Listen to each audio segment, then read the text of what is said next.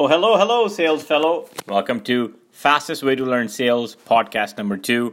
Today I'm going to talk to you about a simple objection that we get, which is, let me think about it. That let me think about it is something very common out there. We always get this.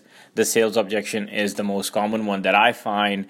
And then sometimes you're like, okay, thank you. Let me know when can I follow up. I'll call you next Tuesday, How about trying this today? If you get this objection today, this week, or whenever, next time you go out and pitching your product, try this tactic, okay? I'm a customer and I say to you, okay, yeah, sounds good. Let me think about it. Right away ask them, Mr. Customer, what would you like to think about? You're a busy man. I know that. I'm a busy person. Why don't you tell me what you're going to think about? I'm here to answer your questions. We'll handle that today and get going.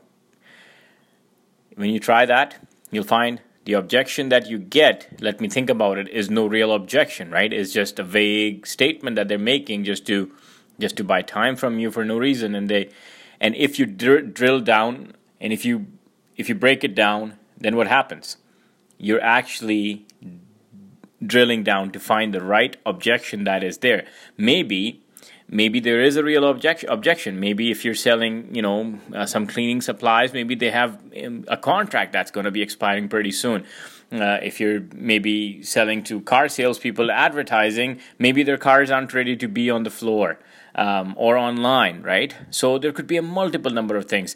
Then if you know the right objection, you can go after it. You can handle it right there and then, and you know what objection that is rather than let me think about it. So next time somebody says let me think about it, go ahead and play this, try this, and let us know how it played out for you.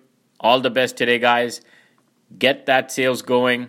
Keep going, and remember, ask good open-ended questions. Take notes. Ciao.